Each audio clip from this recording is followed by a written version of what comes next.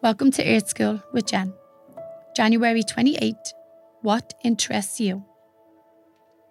It's easy to talk ourselves out of trying something new and then sit home whining when we're bored.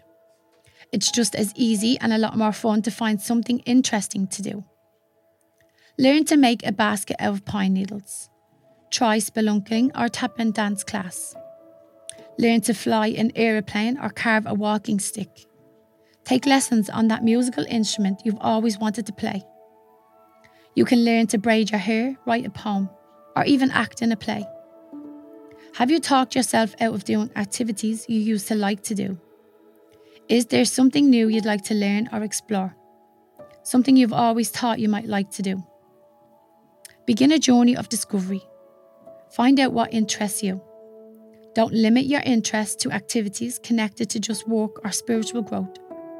Opening up to the world and all it has to offer expands your creativity.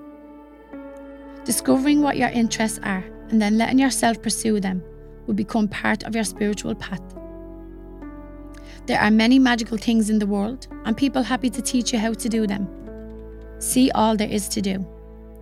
Get out of your house and out of your rut and discover what interests you.